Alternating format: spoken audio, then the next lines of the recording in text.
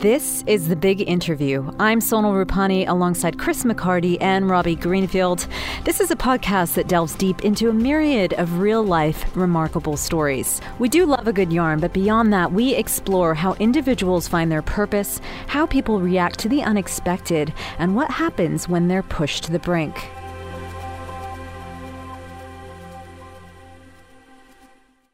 I know you're going to say, I say this all the time, Rob, one of my favourite interviews is coming up. I'll have to get an official top three from you. The story of Mike Durant, and I will paint the scene for you in a few moments' time, but I have been diligently and tirelessly working on it all afternoon because he's one of those guys, he doesn't waste a word. He's not like you or I. Right. He doesn't waste a word, Rob. He's a very interesting guy, and he's got a very powerful and remarkable story to tell. Black Hawk Down, I think it was 2001 that it was released. When you look at the cast, and producer Tom and I did that today, Josh Hartnett is in it. Eric Bana, the Australian, who did, I think, have a spell as the Incredible Hulk. Yeah, he did. Orlando Bloom is in it. You've also Tom Sizemore Chopper as well. He did play Chopper. Yeah, Chopper Reed. Right. He did play Chopper Reed, did Eric Bana. Ewan McGregor is in this film, and it is based on a true life story. It was directed, incidentally, by Ridley Scott. Now, for the focus of this interview, we're in conversation with Mike Durant. Now, he, in a lot of ways, is the central figure to this particular story. Now, who is Mike? Well, he is a decorated former American helicopter pilot turned author. He actually spent 22 years in the military between 1979 and 2001. When you look at the awards that he received, and this story in part explains why he received the likes of the Distinguished Service Medal, the Distinguished Flying Cross, the Bronze Star, the Valor Device, the Purple Heart. This is a decorated former American military man. He was a member of the 160th Special Operations Aviation Regiment as a Chief Warrant Officer 3. Now, we go all the way back to a specific day, October the 3rd, 1993, and Operation Gothic Serpent. Quite a name for a mission, that Gothic Serpent. And it was the operation that saw Mike make headlines worldwide. That operation was part of the broader Somali civil war. Now, that had intensified since 1991 and threatened famine. Now, when doing my research on this story today, in actual fact, over a 5-month period in 1992, it was estimated by the UN that over 100,000 Somalis actually lost their life through through famine. Now, the UN had become engaged to provide food aid, but eventually shifted their mission to establish democracy and restore a secure government to the African nation. Now, it saw the United States, supported, as I say, by the UN, engage in a battle with Somali militiamen loyal to the Soviet-trained warlord Mohammed Farah Aidid. Now then, on that specific day, October the 3rd, 1993, Mike and his team were meant to take part in a 90-minute routine mission. It was Mike and his comrades. That mission, though, became a 15-hour battle. It would be known to this day as the Battle of Mogadishu, and, well, 2 Black Hawk Down helicopters were actually shot down. That left the stranded soldiers surrounded, one of which was Mike Durant. There was an awful lot of individuals who lost their life with the ensuing battle that followed this. But let's start at the very beginning. That sets the scene. Mike Durant is critical to this. Let's get to it then. Here, Mike Durant, who joined me in a conversation a week or so ago, he sets the scene, this very much the calm before the storm. Yeah, so it is interesting as time goes by. There are certain parts that are crystal clear. There are other parts that are a bit fuzzy. It was a Sunday, and we had been in country for, probably 6 weeks, 5 weeks, and had done a number of missions, and we were planning a training mission for the following day, and I was the flight lead of our element. So whenever something started to develop, I'd get called right away, and I'd have to go in and we'd have to take a look at, what the specifics were of this particular mission. And I think the first thing I remember is just sitting outside the Joint Operations Center planning the training mission for the following day and getting the first notification that a mission was developing and sort of, change of mindset from planning a training mission to, within minutes, we're going to go launch into a combat operation. So that is the voice of Mike Durant. You've heard there, it was a routine day. He's planning a training mission for the next day. He then gets the call from his superiors that he needs to get on board his helicopter and fly into the heart of Mogadishu. He has said it is a routine mission. It is a mission that should have, from start to finish, taken no more than 90 minutes. It soon, however, began, a kind of a start of a life and death situation. So I've always said, and you're right, most of the missions were less than an hour. I think on average it was probably about 40 minutes from the time we put the first customers on the target to last man off was usually in that general amount of time. It depended on the size of the target. There were some targets that were fairly large, and if they had to clear the whole facility or multiple buildings, it might take longer than that. But this one was a single building. It was not a very large building. And the expectation was it would probably be on the short side. The turning point was when Super 6-1 got shot down. There's no question about it. I mean, there were some things that happened on this mission that hadn't happened before. We had a Ranger fall from an aircraft. We had a couple of small contingencies occur, but the real turning point was losing that first bird. And, at that point, the customers had been on the target for probably 40 minutes. And we were getting ready to start the extraction. And 6-1, which was flown by my very good friends Cliff Walcott and Donovan Briley, was hit in the tail by a rocket-propelled grenade and crashed in the city. And once that happened, it changed the dynamic of everything. Because now the commander had to deal with, recovering a crew, survivors, separated from the main body of the force. He already had a ground convoy in contact. He already had troops on the target in contact, and really didn't have sufficient assets to deal with even one of those situations. And now he had three. So that absolutely, I think, to a man, I believe most people would say that was the turning point. That was the turning point. October the 3rd, 1993, a routine mission that now sees two Black Hawk helicopters crashed in the centre of Mogadishu. You've got militiamen surrounding both. You've got an injured military personnel who actually fell out of one of the helicopters as well. So very quickly, this has gone from the, dare I say, mundane to life and death. We are in conversation with Mike Durant. This is the story of Black Hawk Down. It was, of course, a blockbuster movie that came out in 2001, directed by Ridley Scott. And this is the real-life story of what happened to Mike. We've sort of set the scene. We've heard Mike describe how one helicopter was shot down. Mike's, I think, was next in the firing line, Chris. He certainly was, yes. This story takes, so many different turns. If you are aware of the Black Hawk Down film, you will know the story. This told, though, by a man at the heart of it, Mike Durant. Now, one helicopter already shot down by Somalia militiamen. That was helicopter Super 6-1. That actually killed both the pilot and the co-pilot, two very dear friends to Mike. And it was actually his helicopter that was now in the firing line, because it was actually hit on the tail by an RPG-7. It crashed about a mile southwest of the operations target. Now, I'd asked Mike to do something. He got quite emotional at this because I wanted him to take us, the listeners, back to that moment where the RPG hits the tail of his helicopter. Remember, he's in the heart of Mogadishu. It hits that. He spirals to the ground. Talk us through it. It's very difficult to explain. I've tried to describe it in terms that people would understand. Imagine you're going down the interstate 120 miles an hour or more, and all of a sudden the steering wheel comes off and your front wheels leave the vehicle, and you're spinning out of control, and you crash into a concrete barrier. I mean, that's essentially it, right? It just happened in the vertical instead of the horizontal.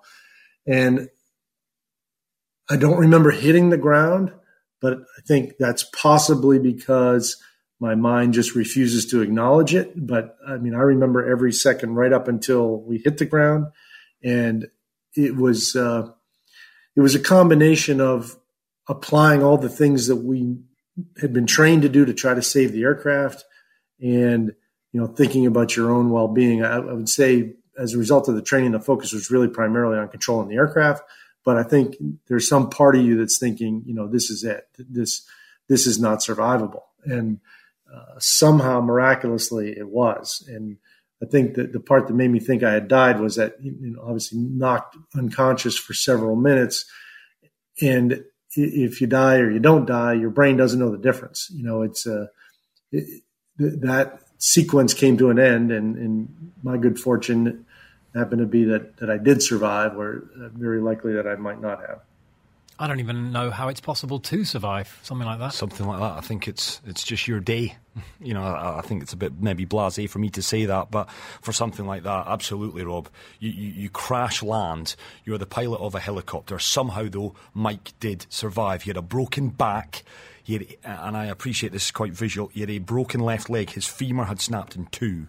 He was in excruciating pain, as we will get to. But here, and I think this is a real fascinating listen, because Mike here provides some insight into his mindset at that specific moment. You have crash landed.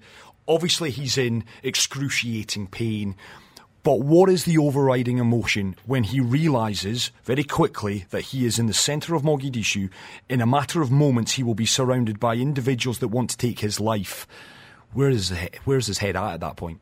No, I wouldn't say panic. The word actually that comes to mind is frustration, because I just felt frustrated at the lack of options that I had. I couldn't move. I was completely immobilized. I did have my weapon, but, there was no way to communicate quickly with anyone. The only person within speaking distance was Ray Frank, my co-pilot, and he was injured pretty badly as well. And I just remember this feeling of frustration, because I just couldn't figure out. I think it's my nature to be a problem solver, and I just couldn't figure out how to solve this complex set of problems. And it was just absolutely that. It was frustrating. Spoken, I guess, like a true military man. Well, yeah, it's amazing how your brain is conditioned to analyse rather than to succumb to what I think normal people would just be overwhelmed with, just an emotional overload. Fear, panic, pain. Not for someone like Mike, who I guess is a consummate professional in that regard. It was frustration. He was annoyed at himself that he had landed in that situation. I want to get straight back to this, though, because Mike picks up the story of how this perilous situation evolved from there, and it's worth just reiterating, he has suffered a crushed vertebra in his back, and he's got a compound fracture of his left femur. So time is very difficult to measure in a situation like this. So it's hard for me to say if it was 1 minute or 10 minutes, but the next thing to happen is actually Randy Sugart and Gary Gordon, two Delta Force operators, arrive at the side of the aircraft. They basically walk right up to my door. We were flying with the doors off, but the opening where my door would have been. And I knew them, so my immediate reaction was, wow, problem solved. We have a rescue force is here. And they got me out of the aircraft, they put me on the ground, and then we started to defend the crash site. And I would say after that point, which it probably took them at least 5 minutes to get in there, it was probably more close to a slow burn, as you describe it, versus immediate overrun. The Somalis were initially coming in small numbers, 1, 2 here and there, disorganized. And then I speculate that the word got out that we were lightly defended, and a bulk of the militia combined with civilians gathered and made a coordinated assault from as I was sitting on the left-hand side of the aircraft. And at that point, it was over. So as you heard there, it was actually two Delta Force snipers by the name of Gary Gordon and Randy Sugart, who had been providing suppressive fire from the air at hostile Somalis who were converging on the crash site. How did the sight of those two men, though, change Mike's assessment of the situation? So optimism initially, because I didn't realize there were only two of them, and I was just amazed at how quickly they arrived. But then as a few more moments passed and I realized, okay, I see two guys, that this is it. And then when it became desperate again was when Gary was hit and he went down. And I heard him, he was on the other side of the aircraft. I heard him make a, damn, I'm hit sort of comment. And as it turns out, based on what I know of his injuries, he had body armor on, but one of the rounds found a gap in the body armor. And at that point, Randy came back around and he was running out of ammunition. So this is when the realization came that, this is not good news. We're about to be overrun. And again, there are not a lot of options here. So it's sort of back to frustration. I remember thinking distinctly that, there were thousands of U.S. troops on the ground in Mogadishu, probably all within 5 miles of us. But it was simply a matter of competing priorities and, not being able to get people spun up and involved quickly enough to get to us, because it all transpired very quickly. Yeah, transport yourself there then. So Gary Gordon, who volunteered, he was dropped in. He's been hit fatally. He has passed on. It's now just Mike, and he's got Randy. Randy's alongside him. His ammunition is getting lower and lower, however. And you've got Somalia militiamen, tens into the hundreds, now rushing to the crash site to essentially take these guys down. Mike picks up the story. So our crew chiefs had weapons. They were in the aircraft, and Randy asked me where they were, and I knew where they were, so I told him. He went in, he got those. Then he gave me a replacement weapon for mine, and I believe to this day that it was actually Gary's weapon that he gave me, and it had a partial magazine left, and so I'm running out of ammunition. He's running out of ammunition, but he's got 2 freshly loaded weapons. He makes a radio call on his handheld radio, and I hear a response back from one of the other pilots saying that a reaction force is en route. So here we go, back to optimism again, right? If we can hold out for a few more minutes, we can maybe get through. Randy goes around the nose, and it's maybe a phrase that's not well known outside the U.S., but it's the Alamo. I mean, it's a huge firefight. He's vastly outnumbered, and in minutes, Randy goes down as well. And at that point, I realized for the second time that day that in my mind, my life was about to end, because the Somalis didn't have a reputation for being merciful, and I assumed that I would suffer the same fate as many others who had been overrun in similar situations. And I just remember looking up at the sky, knowing there's nothing I could do. I couldn't hide. I couldn't run. I ran out of ammunition in this second weapon, and sort of accepted my fate.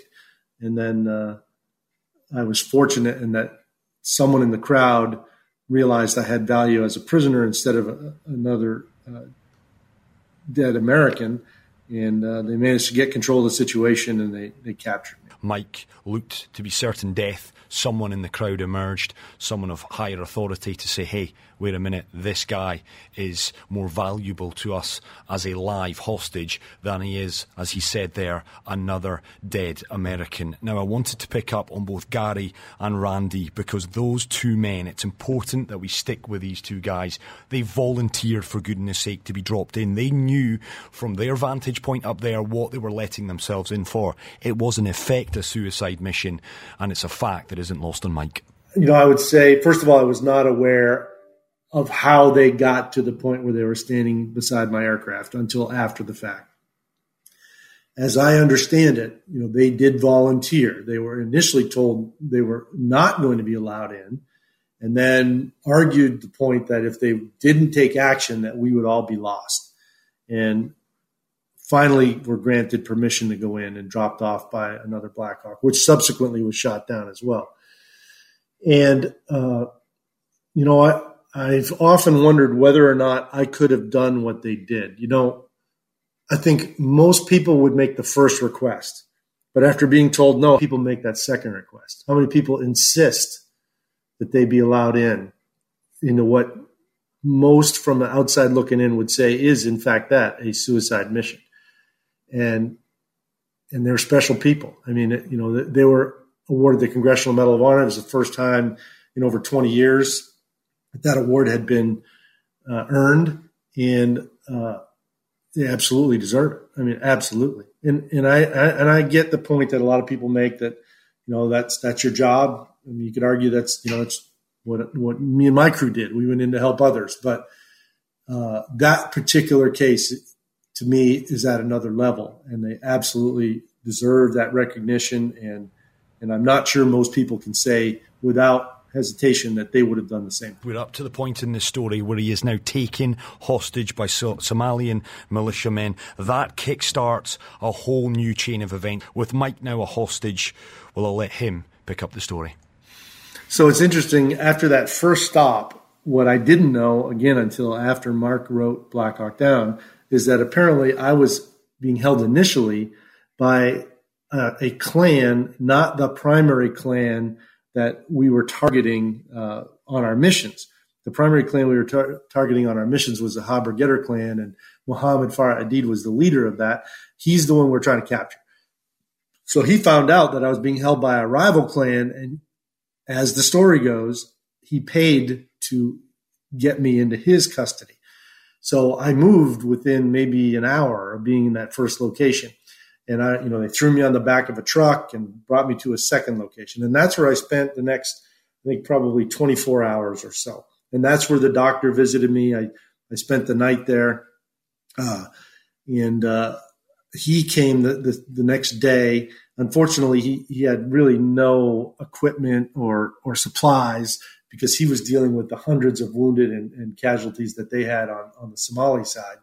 To put this in perspective, I've heard numbers as high as 2,000 wounded and 700 killed on the Somali side.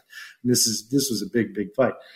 So he's got, I call it his tackle box. He had a box with some betadine solution and gauze, and he's trying to deal with this compound femur fracture, broken back, dirty wounds all over the place.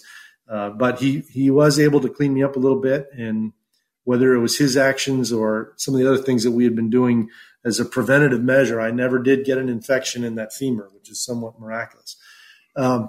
So after he visited, or the same day that he visited, they asked me if I'd make a video. And, this is the biggest challenge that someone in captivity faces is being exploited. And that's what video does, is video exploitation.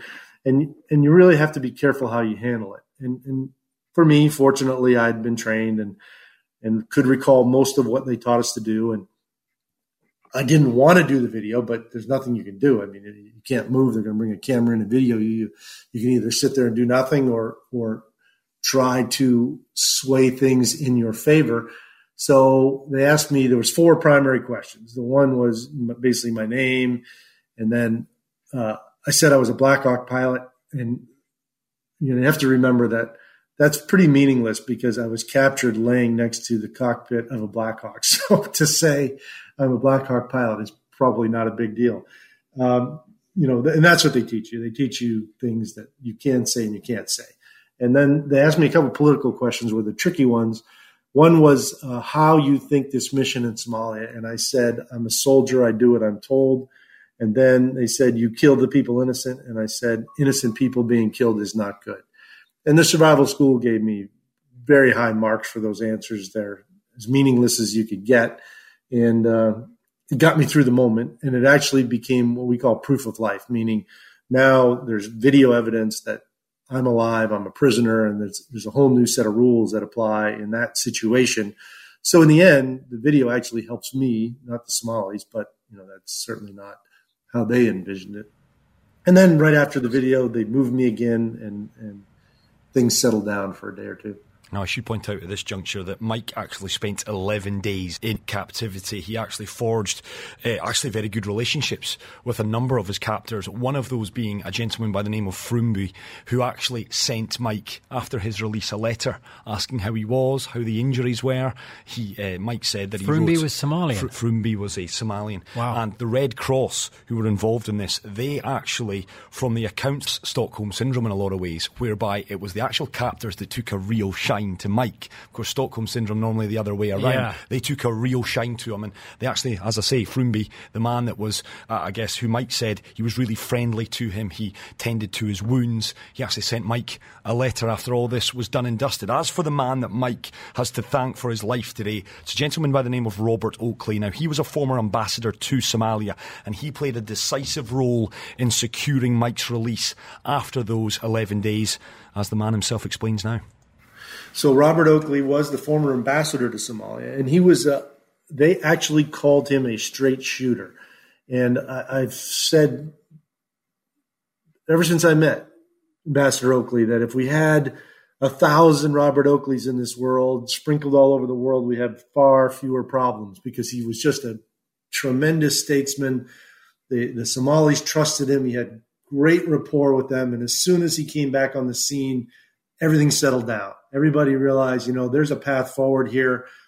Let's just sit down at the table and drink tea, and we'll work this out. And that's what he did. And he basically, because he was a straight shooter, and he told me this personally, he said, I gave them two options. I said, you either let him go unconditionally, him being me, or you do not. And if you do not, then sooner or later, our intelligence assets will figure out where he is, and we're going to launch a rescue. And when we do, we're coming with everything we got. And at that point, we had brought in a carrier battle group again. We brought in more aircraft. There were many more resources on the airfield than when we were conducting our operations. So he had some military horsepower to back up his, you could call it a threat. And the Somalis, again, because he was a straight shooter and did what he said he was going to do, they felt their best option was to let me go, and they did. And I truly believe that it would not have gone the way it did without Ambassador Oakley being involved. Now, lying on his hospital bed, Robert Oakley, who you've heard there, he's spoken very eloquently, has Mike about Robert's role in all of this. He did actually secure Mike's release unconditionally. Now, as he was lying on a hospital bed with his injuries being tended to, he received a call from then US President Bill Clinton. Now, Bill was there. He praised Mike's courage, his bravery. Clinton himself has said, and he has said before, that this whole incident, the Battle of Mogadishu, etc., is one of the darkest hours of his presidency. But as for that conversation, as you're about to hear now, it was a conversation that Mike, well, let's just put it frankly, he far from cherishes. Yeah, I mean, it was very brief, first of all, and I would say he was ticking boxes. I mean, there were many who blame him and his administration, and rightfully so. There was some missteps for sure, and he's doing damage control. I was heavily medicated at the time. I'm sure I just said something very benign, like, I'm just proud to serve this great country. Or, not that I don't feel that, but, that's probably what I said. And then, he invited me to come to the White House. And that's the one thing that I felt I couldn't do, because as the layers of the onion start to get peeled back and you realize what were the underlying root cause of some of what went on there, there's absolute blame for him and his administration. And I just couldn't see myself with a photo op, when I know so many people paid with their lives and their families are suffering. And I just decided it wasn't the right thing to do.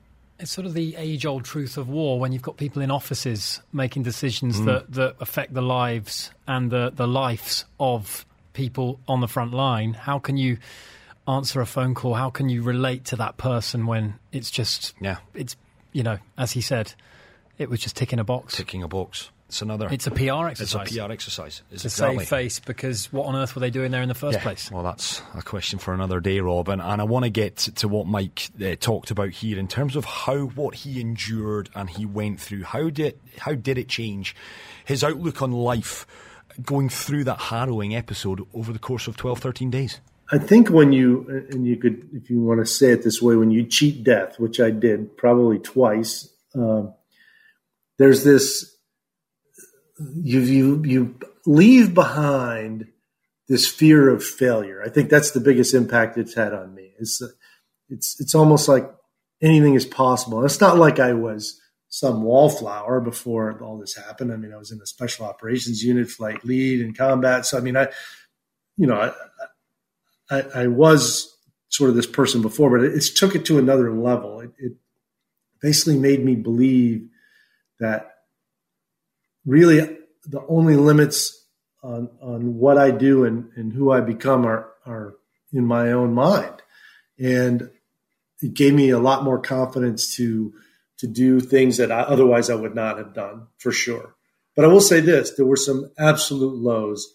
I mean, it broke me when I found out that Cliff and Donovan were dead. I didn't know they were dead. And when I was in the hospital, of course, I'm on morphine and other pain-killing drugs, and probably not myself. When the rest of the flight crews came in and Cliff and Donovan were not there, and I asked where they were, there had already been enough loss. And then when I found out that they were gone too, that's probably one of, if not the lowest points of the whole experience. And I should point out as well, Mike and I had a long time with him after all of these questions, so much that didn't make this particular interview. He did talk about suffering from PTSD. He said that he went through a spell where he would break down and cry uncontrollably for a period of time. He has rebuilt his life. He has made a full recovery from the physical injuries that he suffered. And he said two things that I think will resonate with anyone who has had lows in their lives. Time is a great healer, and talking about it. Get things off your chest. Find someone that you can trust and open up to. He did all of that, and he said he is now on an even keel. He is still a military man. He is still working in that area, in that field. But as you've heard, I think through that, some great regrets as to what transpired on that day from October the 3rd, 1993. We finish, as it's only, I guess, right to do so. A lot of you will know this story, be aware of this story through the movie Black Hawk Down, directed, of course, by Ridley Scott. I had to ask, was it an accurate portrayal of actually what went on? It's accurate enough. And what I mean by that is if you're someone who's just interested in the generalities of what happened, it tells a good story. And there's nothing in there I can point to of significance that, that's just plain absolutely wrong. It's the little things. Something that's portrayed in the movie might have been done by someone else, or this person was sitting in the right seat instead of the left seat of the aircraft. Those, little trivial details that, as a pilot you pay attention to, but the average person wouldn't know the difference. So I'll go back to my short answer, which is it's accurate enough. It does come across as a very gritty, realistic movie, I must say. If you haven't seen it, it is well worth a watch. Now that you know the story of Mike Durant, as told in his own words, if you haven't seen the movie, you've got to go back to 2001 when it was made. It is an incredible movie. Ridley Scott has done an incredible job with it. Thanks for listening, and if you've enjoyed this episode, we'd love it if you could subscribe, rate, and give us a review. We hope you join us next time on The Big Interview.